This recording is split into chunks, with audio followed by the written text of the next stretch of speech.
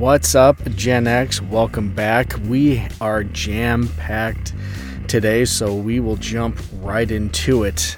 We are going to revisit the topic from last week of that horrific shooting in Uvalde, Texas, because the updates have been coming fast and furious since we last spoke. And honestly, it just keeps getting worse. You like to hope that once you get more facts, things start to come a little bit clearer and make a little bit more sense. And this seems to be the exact opposite. And it seems to be a case study for why we always wait for all the facts before we start making up our minds about something. And this is proving that out. I don't know what's going to come out after this that could possibly change my mind as to where I think it's starting to make sense here, but we shall see. But it's one of those cases that a week ago it started out that we were horrified and sad, and now honestly it's moving to where I'm just furious. I'm furious about what went down there. It's heartbreaking. It's sad. And so many people were just let down. It's infuriating. Like I said, details are still coming out, and the Texas Rangers are investigating the response of the police to the shooting. But so far, here is what we know. The shooter was outside of the school for about 12 minutes and was shooting at random. He also gained access to the school through a door that was propped open by a teacher. You got to think how horrific it must be to be that teacher who propped that door open. Because I know I, for one, anytime I go to one of my kids' schools to drop off a lunch or to pick them up or whatever, it's anything but giving a DNA sample to go in there and have access to so much as the office. And the fact that he was able to go in a door that was propped open that shouldn't have been, it just baffles the mind. We also know the police entered the school roughly 2 minutes after the shooter, and a tactical team of about 19 officers stood down in the hallway outside of the classroom for 77 minutes. And Pete Arredondo, who is the school police chief, district police chief, I know Texas has a different way of organizing things with their school districts, and for me it seems very odd and strange. The fact that a school district police chief exists feels odd, but Pete Arredondo is that in Uvalde, Texas. And apparently he's the dude who made the decision to not enter the room. He judged incorrectly that it was not an active shooter scenario, but a hostage scenario. And there is also some quotes by officers that it was feared that the officers could be shot,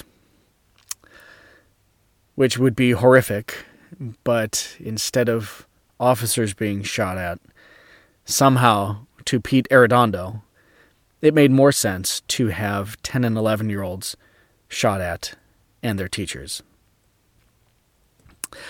We also know that parents urged police outside of the school to do something, politely at first, then urgently, and then in full-out panic. And I, for one, do not blame any of those parents for 1 millisecond. I would be fit to be tied. I am amazed that they were even polite at first, but we do know that, and that they were rebuffed. We also know that the parents were assured that the students were safe. Communications went out from the school and from the district that the building was in lockdown, everything was secure, just minutes after the gunman entered the building. And parents were urged to stay away because everything was safe. We know that some parents throughout the 77 minutes were cuffed and others were tased as they were demanding that action be taken and they were wanting to go in and do something themselves. And again, I am fully behind all the parents on this one. And again, I for one would be running in there ready to do something with my bare freaking hands, and I don't blame any of the parents. And one of the videos I saw, there were moms that were in tears and were willing to run into the school, and I don't blame them for a second. We know that an off-duty Border Patrol agent, it was the one who entered the classroom on his own and took out the shooter, and did so using a borrowed gun. And so again, none of the officers in SWAT and tactical gear outside the classroom were the ones that did it.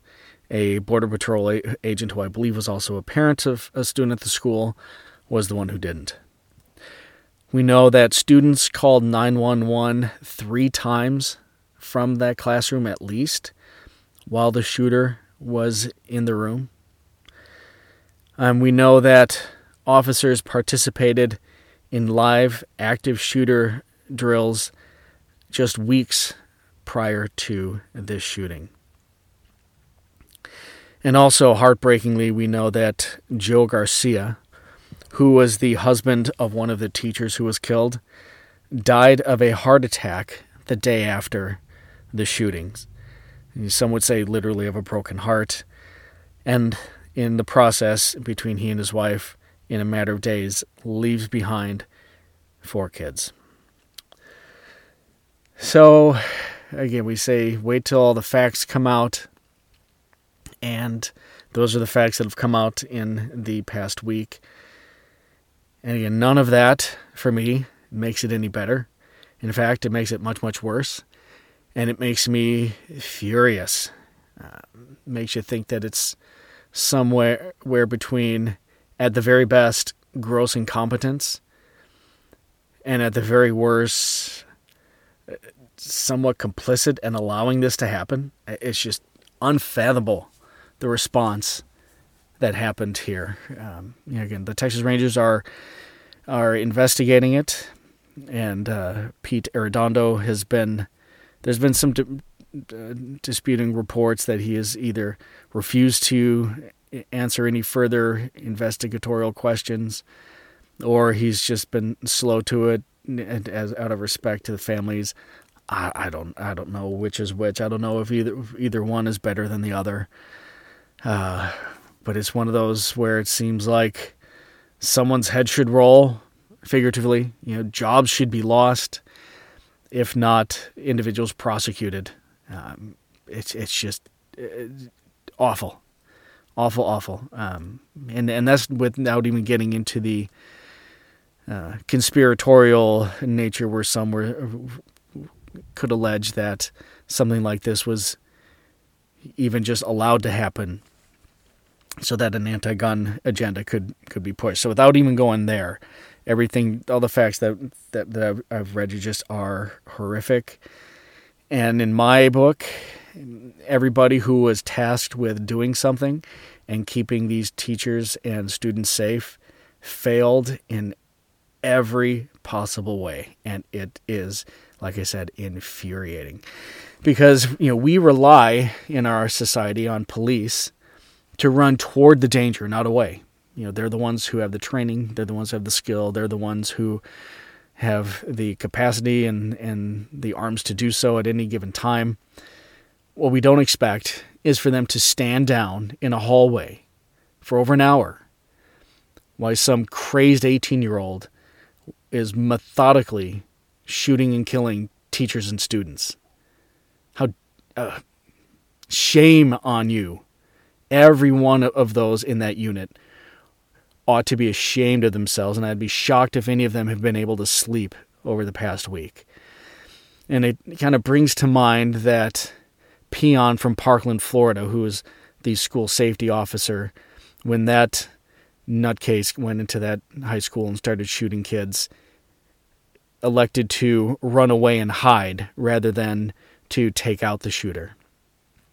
And even this past week, we're learning that apparently an ex-FBI agent was participating in the chats with that racist Buffalo shooter from that grocery store the week prior, and is possibly even going to be tried as an accomplice in that thing. I mean, where are the systems, right? We expect these officers, these FBI agents, to help, especially help kids. Of all things, help kids. I mean, I'm a grown man. If one of these guys said, dude can take care of himself, even if he's wrong, I would at least get it, as an adult. But I mean, these are 10 and 11-year-old kids. Good Lord, dude, where's your soul? I mean, those moms outside of the school were willing to run in with their bare freaking hands. And you tase them? You cuff them? Dude, and you're in Texas. Dude, you're in Texas. If there's anywhere in this country where you would expect that not to happen, it's in Texas. Rural Texas at that. I mean, where are we? Like I said, everything I'm learning over this past week that's come out from this thing makes it worse. It just makes it so worse. And then you think how we have gone through 2 calendar years of a frothing at the mouth, defund the police movement. Well, you know what? This is what it looks like. This is what defund the police looks like. Because, I mean, the police that responded to this might as well have either not shown up or just shown up with sticks and rocks. Because effectively that's what happened. So if you're down for defund the police, this is what it looks like. This is what happens to a school of 10 and 11-year-old kids if you defund the police. Because in order to function, the individuals that we task with helping us ought to be the ones to do something about it. And for someone who over the past 2 years, maybe not overly enthusiastically, but at least out of principle has been supporting the police through all of this and in the face of the defund the police, you're not making me look good, man. You're not. You're just not. You might as well defund the police. I mean, if you're not going to do a thing, might as well. Good Lord. Now where were the social workers, right? Because those are the ones that were going to help out in these scenarios. But again, they let us down too. Because like the Parkland shooter and the Buffalo shooter, this kid was known. It's not like he came out of nowhere. He wasn't some illegal immigrant. I mean, he came up through the system. He had disturbing instance after disturbing instance. He was known to school officials, to police. And it still happened. So where are the social workers? That was the response of the defund the police movement. So as far as I'm concerned, the fund the police and defund the police all broke down in Uvalde, Texas for those poor kids and those teachers. And predictably now they want to take away guns because of course they do. That is the very childlike response out of any heartbreaking scenario like this, when you're trying to make sense out of the nonsense. Go after the guns, because at least that makes you feel good. And you think about this circle jerk of logic that these clowns have. Again, we're talking about 2 years of defund the police. So we have a government that is systemically racist, and police are racist, and therefore we need to defund the police. And we need to take away your guns. And then we need to give those racist cops guns because they're the ones who are going to protect you. And somehow, to these mental adolescents, this makes sense to them somehow. I don't know. But like we said last week, do something is not a policy stance. It's just not. And, it's just all you can to keep from getting whiplash from rolling your eyes. And if you look at any social media over the past week, from the do something, we need to take away guns, no one should have a gun, who needs a rifle, who needs a military style rifle, never mind the fact that an AR-15 is not a military rifle. It is a semi-automatic rifle, and a very low caliber rifle, but it is not a military rifle. A military style rifle just means that it looks really dangerous. But they want to take them because, it'll make them feel good. But do something.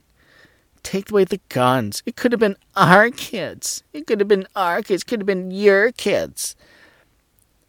And look at all these people taking pictures with their kids and their guns, like Lauren Boebert. Look at her with her kids taking guns. They talk about grooming. Well, that's grooming. I'm not sure that teaching children or adolescents proper gun safety and gun etiquette equates to gender fluid grooming. That's not really the same thing in my book. Teaching a kid to be responsible with a firearm instead of being ignorant and thinking that a military style rifle is a military rifle. That's not the same in my book. Knowing that AR stands for Armalite rifle and not assault rifle or automatic rifle, that doesn't equate to grooming in my book. But here we have a country, again, we are just not a serious country, because in this country 150 people a day die from fentanyl that is pouring across our southern border that we refuse to secure. And fentanyl is now the leading cause of death among adults in our country. And as heartbreaking as this school shooting was, or any of these shootings are, it is still pales in comparison to the 150 people per day. I mean, you think about the frothing at the mouth that's happened because these 20 or 19 kids and 2 teachers were killed unnecessarily in a heartbreaking way. But we have 150 per day dying because of fentanyl. And if we even mention the word border, you are going to be called a racist. We are not a serious country at all. Number one, we're supposed to... Sorry, Siri. We are supposed to give up our freedoms because we're sad? Is that where we are? Because we're sad and we're expressing our feelings on social media. We're sad. Go fund yourself. Seriously now. Give money to the victims' families and help them pick themselves up. But you can go fund yourself. And honestly, this is a case study for why the Second Amendment exists and why it's important. And why we should not ever give away any freedom for any small sense of security.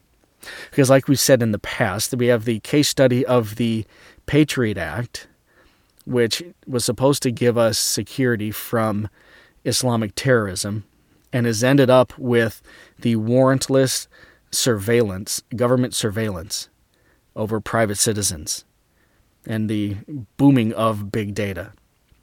From the COVID-19 pandemic sprang up some weird totalitarian moves from the government where you had Sarah Brady, who was this Idaho mom, who was arrested because she dared be outside alone with her daughter at a playground. They arrested her for it because we needed to keep ourselves safe. And now we have school shootings and we're supposed to give up our guns? I mean, if in 2018, 1.6 million lives, according to the FBI statistics, were saved because of the use of a firearm. So because we had a big sad, we need to give up our guns and let those 1.6 million lives who were saved on an annual basis from the use of a firearm or the threat of a use of a firearm. We're supposed to just let them be like those kids in that classroom in Texas? I don't think so. And here we have Justin Trudeau, little Fidel, baby Fidel Jr., just this past week now has made a move like you'd expect a good tyrant to, and has now capped all handgun transactions. So no more further purchases. And if you have a gun, you cannot lend it to anybody, give it to anybody. If you die, you can't will it to anybody. They're just supposed to now go away. Just like a good little tyrant, his baby daddy, little Big Fidel, would be very, very proud. And like I said before, so much of this is just led by either willful ignorance, or they're considering those who are ignorant about guns useful idiots. But did you hear Joe Biden this past week state that no one needs these semi-automatic handguns, and a 9mm could blow the lungs right out of a body? A 9mm. Not a 45, not a 357, but a 9mm. Like I was saying before with the AR-15, people say, no one needs this military-style rifle. I can promise you, anybody who says that, 99% of them have not so much as picked up an AR-15, let alone seen one in person. But if you were to take these shells of an AR-15 and stand it next to an actual military-grade rifle, they would be embarrassed. Now, I get AR-15s are dangerous. They can kill people. They are not the most used weapon in shootings. Those are handguns. Those are pistols. But they would be embarrassed when they are alleging that these are guns used by our military if they compared the size of shells from an AR-15 to an actual military-grade weapon. But they're coming from a position of ignorance, and they really don't care, because they have a big SAD, and they want to do something about it. And then you have that little pissant Robert Francis O'Rourke, who's running for governor in Texas again because he just needs something. And he's just playing into the political theater of it all. He's at these meetings and screaming, do something. And you had the mayor of Uvalde, they just dress him down and just shamed him, called him a son of a bang, son of a boom, whatever. Oh, it was great. If you haven't had a chance, cue that one up. You will get some respect for the mayor of Uvalde, Texas. So that's where we are with that. Again, like I said, it's heartbreaking. It shouldn't have happened. There are a lot of people who should be embarrassed. People need to lose their jobs, if not prosecuted and go to jail for the response. So we will keep an eager eye out on that, and we will touch back here with you on that one. So now the next one I'm going to talk about here was one that caught me a bit by surprise, and the first thing that came to mind was, one of my favorite groups listening to when I was a kid, and that is those three bad brothers from Brooklyn, the Beastie Boys. Track 12, Paul's Boutique, What Goes Around. When I saw this one, that was the first thing that came to mind, and I'm talking about specifically the verdict that came out from the Johnny Depp Amber Heard civil trial. Johnny Depp won his defamation case on all 3 counts, and I, for one, was shocked because I know that it is a very high burden of proof to win these types of cases. It's essentially a Hail Mary. You got to absolutely thread the needle, whatever other type of cliche you can think of. And he did it, which was a stinging rebuke from that jury to Amber Heard. They did not believe her. They thought she was a liar, and awarded Johnny Depp $10 million in damages plus $5 million in punitive damages. Now, he's not going to get it all. It's capped. Plus, she doesn't have that kind of cash. Although Amber Heard did win on one count, something his lawyer alleged about something with damage to a hotel room or whatever. And for whatever that's worth, she was awarded $2 million with $0 in punitive damages. So nets out that $7+ million is what Johnny Depp is going to be owed by Amber Heard. But like I said, it took me by surprise. And what even took me more by surprise was, I'm not going to lie, it made me very emotional.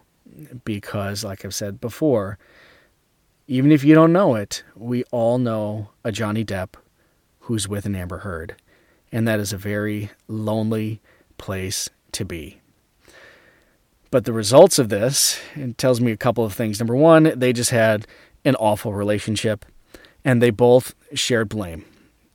But what was slung around in the public arena, the jury came to the conclusion that that was all on Amber.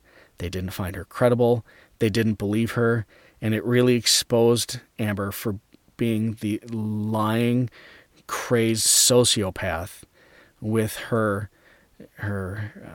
clinically diagnosed personality disorders and absolutely nuts. And what it tells you, boys, no matter how fun and cool and hot you think she is, do not stick it in crazy. Amber Heard, she might be pretty, not worth it. And for her money, Amber Heard is still playing the victim. She claims that this verdict is now hurting women, and really what it shows you, Amber, is lies hurt all victims. It is the cliche of the boy who cried wolf, is because now when there are actual claims, legitimate claims of abuse, particularly abuse that has been suffered by women, people are going to be a little bit less inclined to believe it. And that's sad. Because like I said, lies hurt all victims, but what this should mean, and what some like Meghan McCain have stated, that this probably means that Me Too is over, and more reason to celebrate the Believe All Women is over.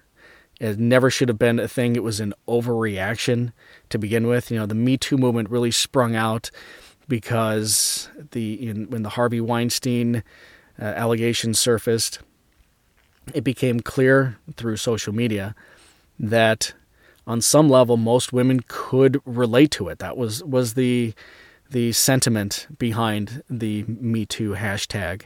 And I think for what it's worth, as far as that goes, there's a lot of merit there. And there's a lot that can be learned from that because, let's face it, men are creepy. Men are gross. A lot of men do a lot of creepy, bad things, whether it's just from creeping on a woman to assaulting or raping her, or anything in between.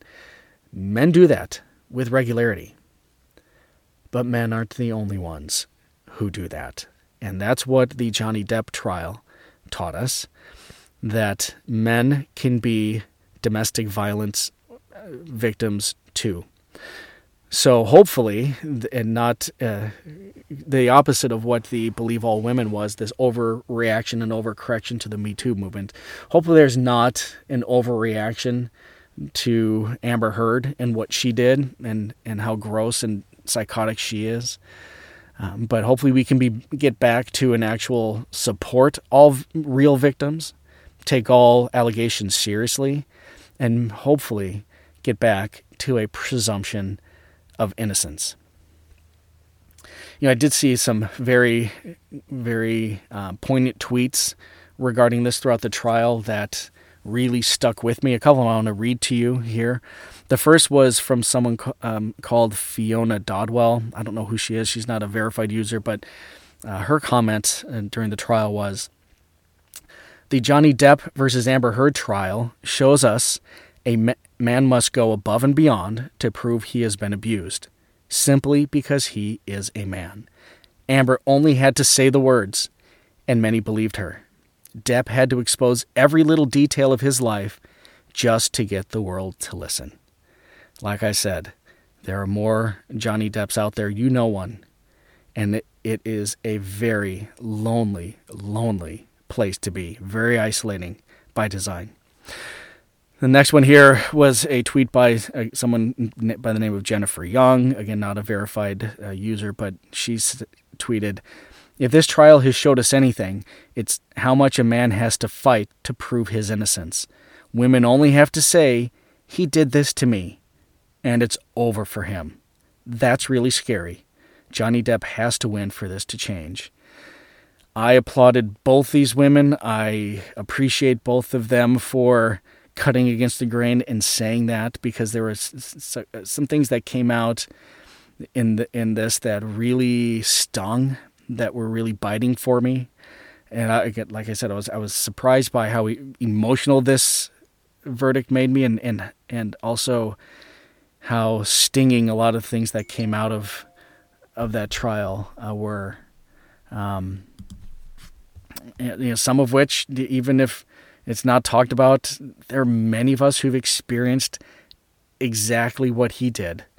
Like, I didn't hit you. That wasn't a hit. I didn't punch you. It was a hit. It was a slap. I didn't hit you. That didn't hurt. Come on, man up. Be a man. Be a man. All that type of shaming, that happens way more than you would think. And really, up until now, it's been accepted. It's been fine, right? Because you're the guy, she's the girl. There's nothing that she could possibly do to hurt you. But what Johnny Depp has showed us, that's not the case. And even more viscerally is the quote that is probably going to last the longest from it. And many of us have heard something like this in some form at some time before, maybe, sometimes even verbatim. But she said, "Tell the world, Johnny. Tell them, Johnny Depp, I, Johnny Depp, a man, am a victim too of domestic violence. And I know it's a fair fight, and see how many people believe or side with you." Like I said, that's very isolating. And Johnny Depp was fortunate enough to be able to restore his good name. Now, he'll never be able to get back what he lost. You know, the film franchises from Pirates of the Caribbean to Fantastic Beasts and other projects. I mean, it destroyed his career over a lie. Over a lie. And over a lie that was done to protect her own behavior, her own abuse. And again, like I said, it happens all the time, whether it's, trying to cover up her own abuse, her infidelity, her lying, whatever, didn't care, and just to destroy him very publicly, because she knew that all she had to do was say the words and she would be believed and he wouldn't. So she gets her just desserts. I stand up and applaud everyone involved who came to this result. I did not expect it to happen. I thought he was going to have to settle for winning in the court of public opinion. But applause to Johnny Depp. He got his justice, and I'm sure he's sleeping well tonight, unlike those clowns in Uvalde, Texas. So that is it for this week.